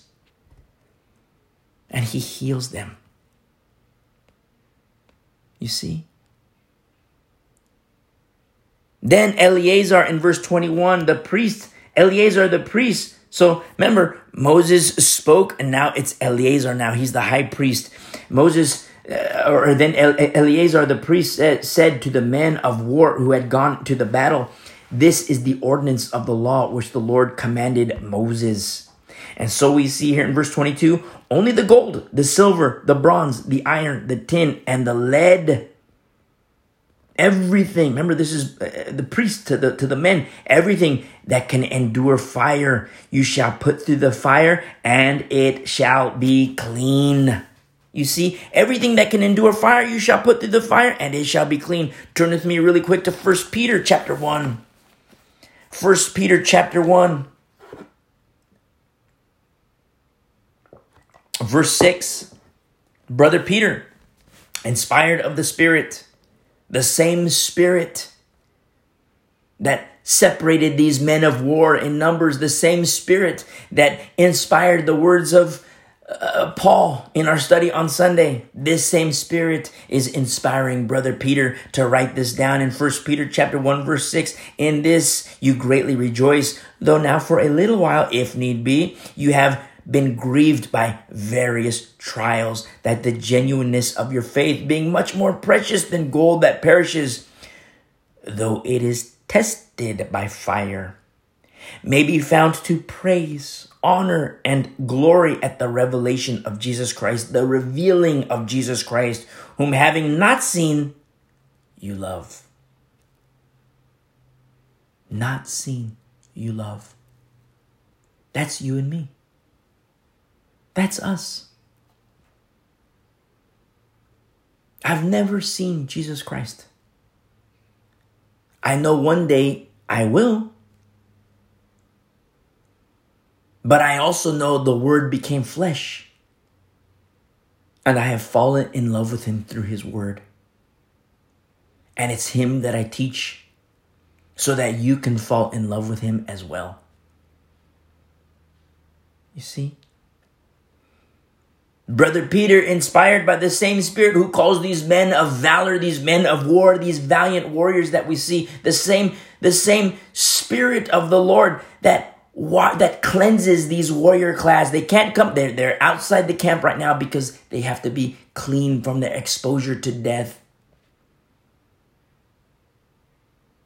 And yet the Spirit says this: though now you do not see him, yet believing you rejoice with joy inexpressible and full of glory, receiving the end of your faith. Remember, faith will have an end because we will see Jesus Christ. What is the end of our faith? The salvation of your souls, he says. This refinement through fire, it has new covenant connotations, being refined through fire, and even last days implications. Let's go back to Numbers 31. Even last days implications, understanding that fire will come to the earth again in the last days. Everything that can endure fire, you shall put through the fire, and it shall be clean, and it shall be purified with the water of purification. But all that cannot endure the fire, you shall put through water. And you shall wash your clothes on the seventh day and be clean. And afterward, you may come into the camp. You see? Refinement through fire and water. Be clean. Verse 23 in the middle, be clean. Verse 24 in the middle, be clean. Rightness with God. You see? On this side of eternity, there's a time for peace and a time for war and more. But even through it all, be ye clean. Be we clean. You see? Now the Lord spoke to Moses in verse 25, saying, count up the plunder that was taken of man and beast, you and Eleazar the priest and the chief fathers, so the patriarchs of the congregation, male leadership, male headship, and divide the plunder into two parts between those who took part in the war, who went out into battle, and all the congregation. So half for the hundreds of thousands. So this this 600,000 people, 607, or 601 and 730. So I'll round up and say 602,000. Of that number of people, 602,000, you shave off the 12,000. And so you have these two groups of people. So now you have these two groups of people, the Israel and then the warrior class. You take of the spoils of war, you cut it in half. And half goes to the warrior class and the other half goes to Israel, everybody else. Those who did not go to war. You see? So now you have this concentration of wealth because it's not divided by 600,000. It's divided by 12,000. So I'm not advocating a prosperity gospel or anything. But I will say this. There are blessings of the Lord. This warrior class. There are blessings of the Lord upon this group of people. There's blessings on the other side. There's blessings for the 600,000, or, you take 602 minus the 12, so 590,000. There's blessings on this group of 600,000. I'm not trying to say that there isn't. There certainly is. But you see a high concentration of God's blessing among the smaller few, the warrior class. Just like you see on Paul, on Timothy, and Titus. Look at the gifts of the Spirit. I mean, when in our study in 1 Corinthians chapter 12, 13, and 14, the gifting of the Holy Spirit. You see how one person might have the gift of tongues, one person might have the gift of interpretation, of healings. But then Paul had like a lot. Not, it's one thing for a Christian to have one gift of the Spirit. But Paul had like multiple gifts. And you see these giftings of the Spirit, these giftings, this warrior class. You see the blessings of righteousness. Yes, the blessings of righteousness is for the whole.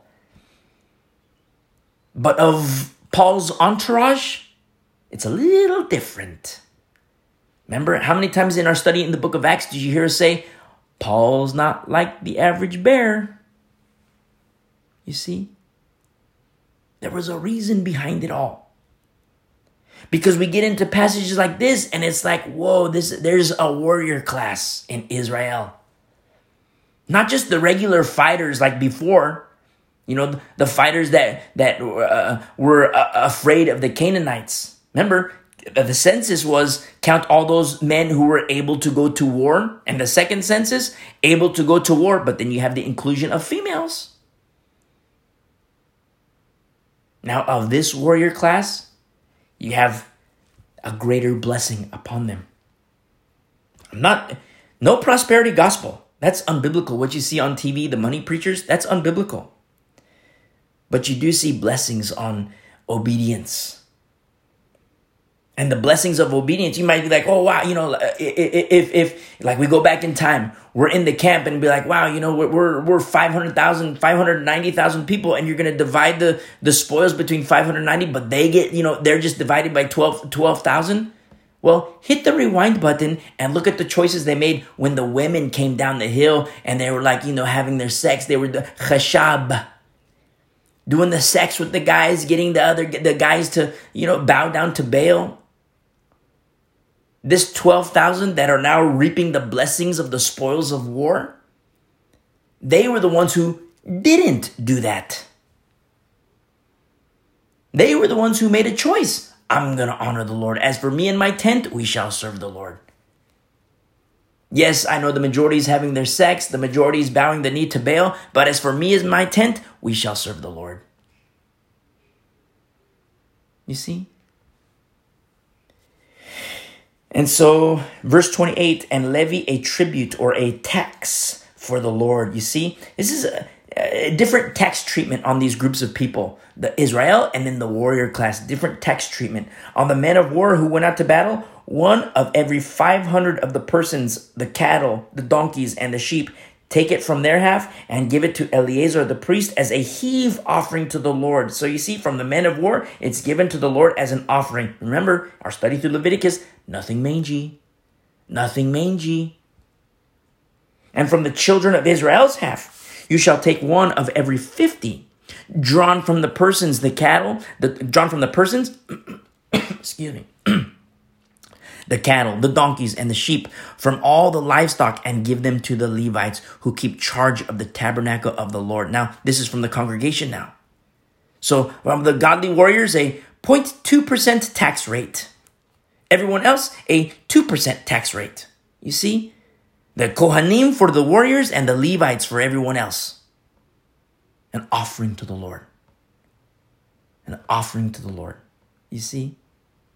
The priesthood was busy about the Lord's business. A lot of blood. A lot of animals, a lot of blood. A lot of cleansing needs to happen in the camp. What about today with the blood of Jesus Christ? A lot of cleansing needs to happen inside the camp. The camp of Christ, not in the ways of Adam, in the ways of Christ. In verse 31, so Moses and Eleazar the priest did as the Lord commanded Moses. The booty, this is the enumeration of the plunder now. The booty remaining from the plunder which the men of war had taken was 675,000 sheep, 72,000 cattle, 61,000 donkeys, and 32,000 persons in all of women who had not known a man intimately. So you see, now of these people, now understand that that you see that the wealth accumulation for families, this is like the beginning of it, because you're going to see wealthy families in the Old Testament. Like, wealthy families grow, they expand, they have these more animals. Because they have more animals, they're able to produce more. But then you're also going to see when famine strikes the land, you're going to see things happen in the Old Testament where famine comes, sickness comes, animals die. And you're going to see, remember, the Lord is reactionary. You're going to see why the Lord does those things. And it is all a result of disobedience. Disobedience. You see? Now, these servanthood of the women who are servants, this offering, it's not for like, of the women, kill them as an offering to the Lord. No, it's not like that. What would happen is like for the priesthood, they would have servants not in the tabernacle, they would have servants in their home to tend their lands. So like of these spoils of war, there might be a group of women, and of these group of women, they might say, okay, because remember how land was given out, how we studied that when you have these women who went to Moses and now they were included in the inheritance. We studied that several weeks ago. Well, in this inheritance with the land, now the land needed to be tended to. And so you have a group of females who were of the spoils of war. They go to the priesthood and they serve in the land of the priesthood. Now, the inheritance for the priesthood, it wasn't specifically written in the law like for the 12 tribes of Israel. But what you see is a portion for what was given to the Lord. Part of that was land ownership for the priesthood. And so through war, you're going to start to see wealth accumulation in Israel. I mean, through other means too. But you're going to see how the Lord responds to obedience and disobedience. When the Lord says, okay, I want you guys to do this. I want you to go here. I want you to do this. And when they do it, you're going to see blessings. When they don't do it, you're going to see curses. And what do we see? Just like Brother James tells us, faith without works. Faith without works. I like to see faith without works as belief without obedience. And what does Brother James say? It's dead. You say, wait a second, how can you say belief without obedience when the Bible says faith without works? Well, look at the example that Brother James gives, because he points to Abraham. And when you read the account of Abraham, you know what Abraham does? He does exactly what the Lord says. Yes, he believes, he hears the voice of the Lord. And now he has a choice to make. And he obeys. What about us? How does that apply to us? Does that mean I have to sacrifice my kid? No. Because the Lord will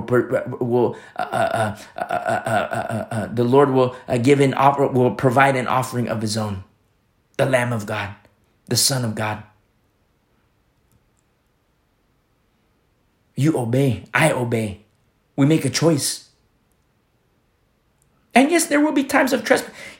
We're not like, we're still in these earth suits. We're still in these earth suits. Understand that. But does that mean we just give up and say, well, so that grace can abound, let us sin more. Let us sin more and more. No, Paul says don't do that. Don't take advantage of God's grace. But we learn from our mistakes. We learn from our trespasses. And then on top of that, we learn from others too. You can have, just like Aaron, an influencer of Phinehas. Hey, grandson, you don't want to do that because, look, my sons were burned by the fire because they offered strange fire. So, Phineas, don't ever do that. Grandpa could say the same things to grandbabies. Teenage kids, I'm thinking about doing this. Grandpa can say, no.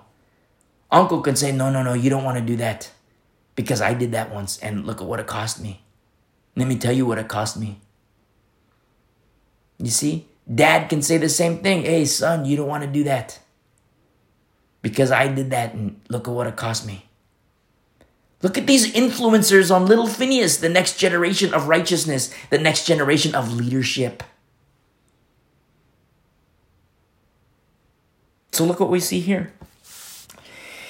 In verse 36, in closing, and the half, the portion of those who had not gone out to war was in number 337,500 sheep. This is exactly half. And the Lord's tribute of the sheep was 675. The cattle were 36,000, of which the Lord's tribute was 72. The donkeys were 30,500, of which the Lord's tribute was 61. The persons were 16,000, of which the Lord's tribute was 32 persons. So you see, this is help for the priesthood. It's not like, they sacrifice the females now. No, it's not like that at all. This is help for the priesthood in their homes, their fields, not in the tabernacle. The tabernacle was specifically for the priesthood of the Kohanim and of the Levitical priesthood. But they still need help in the homes and for their lands. And we're at the very infancy right now. But when there's crossover, when you see, instead of across from Jericho, you see straight up Jericho, and you see straight up, Israel and all these lands that are in the area of Judah, then you're going to understand. You're going to see this expansion, this growth of Israel. In verse 41, so Moses gave the tribute which was the Lord's heave offering to Eleazar the priest, as the Lord commanded Moses. And from the children of Israel's half, which Moses separated from the men who fought, now the half belonging to the congregation was 337,500 sheep, 36,000 cattle, 30,500 donkeys, and 16,000 persons. And from the children of Israel's half, Moses took one of every 50, drawn from man and beast, and gave them to the Levites, who kept charge of the tabernacle of the Lord, as the Lord commanded Moses. So you see, the Levites had a lot of work to do. The Kohanim had work to do, and the Levites had work to do. You see, all about the Lord's business. What's the purpose? For the people to be clean. The people to be clean. Then you're going to see, like, as we progress further in the Old Testament, you're going to see priests, they're just like lollygagging. You're going to see Kohanim, Levites. What do you guys do? You should be in the tabernacle. You should be in the temple. What are you doing with this nominal business? And then where you see defilement among the priesthood, you see it spread among the people. And then where you see defilement among the leadership, like the kings, you also see defilement among the people. Headship has responsibility. Leadership has responsibility. You're going to understand why. Understand that the Lord is reactionary. You're going to understand, because you have this backdrop of Genesis, Exodus, Leviticus, and almost done with Numbers now. Now we're going to have this deeper understanding of why the Lord does what he does. The blessings of obedience, the curses for disobedience, as he responds and reacts to people's choices that they make to obey or disobey. And the Lord never changes. The Lord never changes. It's the same for you and me as New Covenant believers. The Lord responds to obedience. He responds to disobedience. In verse 48, then the officers who were over thousands of the army, the captains of thousands and captains to hundreds came near to Moses. So the leadership now comes to Moses. And they said to Moses, your servants have taken account of the men of war who are under our command, and not a man of us is missing. You see how beautiful this is? 0 casualties. 0 casualties. Of this 12,001 men, they go, and as in verse 8 says, or verse 7, they warred against the Midianites just as the Lord commanded Moses, and they killed all the males. In verse 8, they killed the kings of Midian with the rest of those who were killed. Evi, Rechem, Zur, Hur, Reba, and the 5 kings of Midian, Balaam the son of Beor, they also killed with the sword. They come back, casualty report, 0. 0 casualty report. You see? Oh, God is so good. You see? 0 casualties. But yet, they still had to be clean. They come back from war, 0 casualties. Okay, you're outside the camp. The Lord wants you to be clean because you've been exposed to death. Be clean. Therefore, in verse 50, you see their heart of thanks unto the Lord. Their hearts of thanks unto the Lord. The leadership of these valiant fighters. In verse 50, therefore, we have brought an offering to the Lord. What every man found of ornaments of gold, armlets and bracelets and signet rings and earrings and necklaces, to make atonement for ourselves before the Lord. You see, as a covering. To be right with God does not exclude thankfulness and thanksgiving unto him. Yes, we have this desire to be right with God. And we come to him with hearts of repentance. But don't forget the heart of thanksgiving unto him. Lord, thank you. Thank you, Lord. You're so giving, Lord. I don't even deserve this. unmerited mercy, unmerited grace. Lord, you love me, but look at what I've done. Look how filthy I was. Look at the sex. Look at the drugs. Look at the alcohol. And yet you saved me. And then you read that while we were sinners, God loved you. He sent his son to die on a cross while we were sinners. If you have a mindset, well, yeah, let me clean up my life and then I'll get right with the Lord. You have the equation. It's wrong. That's the wrong equation. You come to Christ, and as the saying goes, Jesus cleans his own fish. He cleans his own fish. He'll clean your life. I tell you the truth. You come to Christ, and he'll clean your life. I don't care what. Sex, drugs, prostitution, exposed to war. He'll clean your life.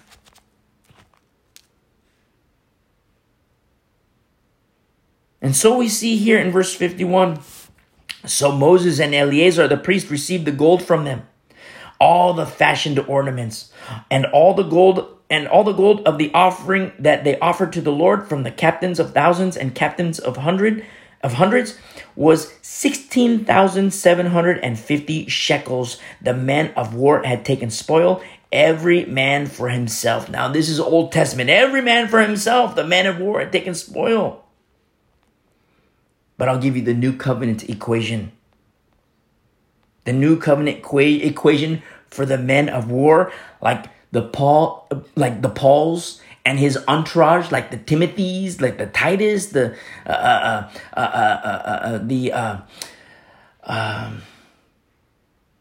Priscilla and Aquila, the Phoebes, the Chloes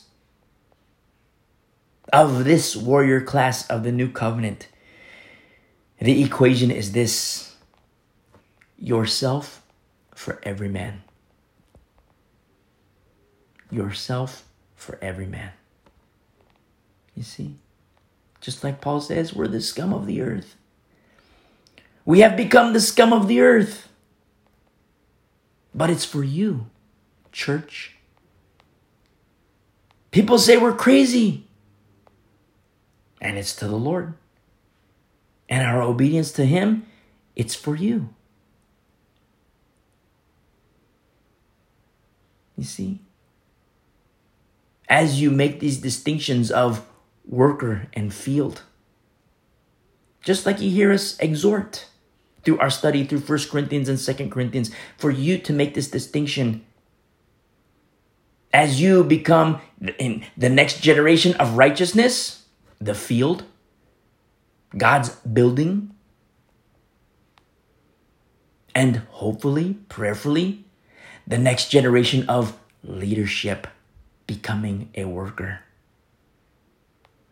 Yourself for every man, yourself for every woman, yourself for every boy, yourself for every girl, yourself for every old guy, yourself for every old gal.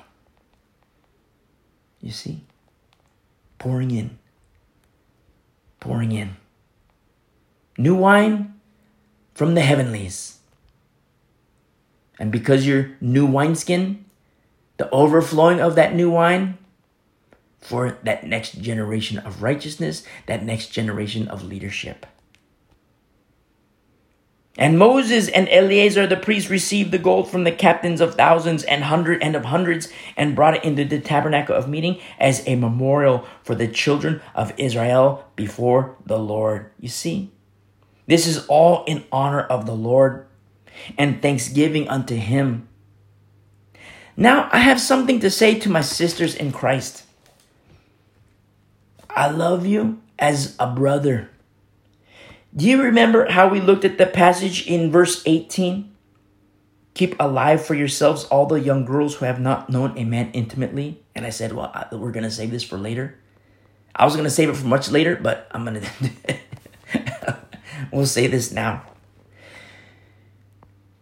You read this, and you might feel kind of weird in your heart, like, you know, how come the guys get to do this? Not that you desire to do it, but how come the guys get to do, the guys get off freely, the guys get up? I'm like that too. I feel that way too. But In the practice of this model, we see something beautiful. Because in the next generation of righteousness, there's a prostitute by the name of Rahab. And this prostitute, she's a prostitute, but she denies her former ways and acknowledges the Lord. And she becomes grafted into the camp of Israel. She marries a guy by the name of Salmon. And they have a son. Beautiful, beautiful son by the name of Boaz. Now, intermingled in that time, in that set of time, you have something else among the Moabites. A certain gal by the name of Ruth. And something happens in the course of time where Ruth gets married and her husband dies. She goes along with her mother-in-law, Naomi. Beautiful, beautiful women. Naomi says to the two, Naomi's husband died and Naomi's sons died. She says to the wives, hey, go back home. I can't cover you. I have no male covering, and in so doing, I can't cover you. So, go back to your homeland. One goes one way, and beautiful Ruth says, no, I'm stuck on you like glue. I'm paraphrasing, but she says, no, I'm stuck on you like glue. And understand, Ruth, a Moabite. A Moabite. Now we see provisions such as this, like you see here in verse 18, in 31, Numbers 31, keep alive for yourselves all the young girls who have not known a man intimately. And then you see like, well, wait, how come the guys get to do this? They got the young girls are going to grow up, they're going to get married, they can, have sex. Some of these ladies, they're going to be concubines. Some of these ladies are going to do this. Yeah, I get that. I don't, there's this kind of abrasiveness about the law that I just don't like. As a new covenant believer, it's just like, man, the men get to do this, the men get to do that, the men get to do. But let's look at the females. And in the course of time, what happens through this teaching of what happens when a Gentile is grafted into the camp, such as the Moabites, which will become a problem for Israel down the road.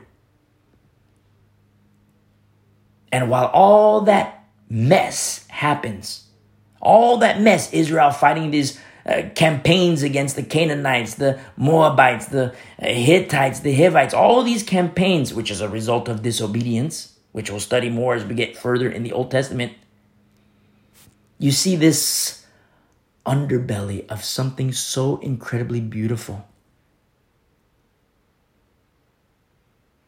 And so Naomi goes back to her homeland with Ruth. And she tells Ruth, hey, go work in this field, the field of Boaz. Boaz sees Ruth and says, hey, don't work in anybody's field. Stay in my field, stay in my field, stay in my field.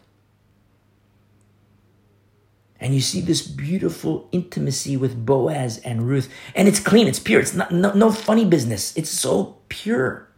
It's so incredibly pure. This closeness, this friendship develops. One of the most romantic stories in the Bible is found in the book of Ruth. And so Boaz, in fulfilling the law, in doing the statutes of the law, wanting to get a husband in accordance to the law for Ruth, as a male covering for Ruth. That doesn't happen, and ultimately it becomes Boaz and Ruth married. Second marriage for Ruth because her first husband died. You see? Look, this is the lineage of our Lord and Savior, Jesus Christ. In accordance to the flesh, this is that lineage of vessels that the Lord uses. Remember, In Genesis, the seed has to travel. The seed has to travel. And so we look at passages like this in Numbers 31, verse 18, and it's like, but keep alive for yourselves all the young girls who have not known a man intimately. You read that and it's like, oh man, how come the guys get to do this? The guys get to do that. The girls are going to raise up, and these girls are going to be a threat to our marriage. These girls are going to, they're going to be wife number 2, wife number 3, or husband's going to divorce me and go for this gal. Husband's going to have me and concubine this, concubine that, and all these things. I get it. I understand it. But we have to look before the law. Remember that those things were implemented because of the hardness of the heart of men. Unbelief. The hardness of heart is unbelief, which isn't good. We have to look before the law. Adam. Before the law, Noah. But even still, using this one little verse as a base plate for future chapters, we see included in the lineage of Jesus Christ in accordance to the flesh. In that lineage, you see Rahab the prostitute and Ruth in her second marriage. Now, if you're a female, male too, but even more so if you're female, I have a little homework assignment for you. Read the book of Ruth. Not a lot of chapters. Read the book of Ruth with this understanding that we have, with this base plate that we have in our study through Exodus, Leviticus, and Numbers. And it will blow you away. It will blow you away. Just like we looked at last week, it's like, when the patriarchy, how many feminists are like, down with the patriarchy, but it's like, wait a second. What if there's a godly dad? What if there's a godly husband? Do you see these statutes? It's like, whoa, this is beautiful. If you have a godly dad and a godly husband, this is very, very beautiful. I'm not advocating the law, but it's very beautiful. And just as we see this in Numbers 31, verse 18, keep alive for yourselves all the young girls who have not known a man intimately. Okay, so they're going to be available for the future generation of men. For men in the future, they're going to be available. And you can look at it in that regard and be like, oh man, that's kind of a bummer because of, these guys are for me. These guys are for me, if you're female,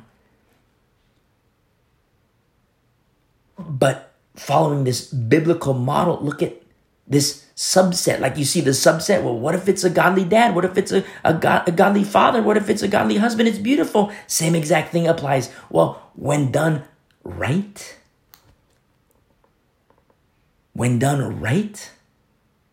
you're going to see this lineage. And for every female listening, I don't care how young you are, I don't care how old you are, read the book of Ruth. That's my homework assignment for you. Read the book of Ruth. It will blow you away. It's the most romantic story, one of the most romantic stories in the Bible. One of the most romantic accounts in the Bible. That's romance. Ruth in her second marriage. Boaz as a redeemer and type of Christ. You see, the better marriage. The better husband, you see. As new covenant believers, we read books like such as the book of Ruth, and it's just like, I don't have no words for it. It's so desirable. I just want to just forget the things of this world, jump into my Bible, and just die here. I can't put it into words. I don't know if I don't have a lot of vocabulary. But that's how I feel. That renounce everything in the world and just dive into this book that is set before us, capital B, the Bible, and just abide here for the rest of my life. And if I die, I die. In the Lord's timing.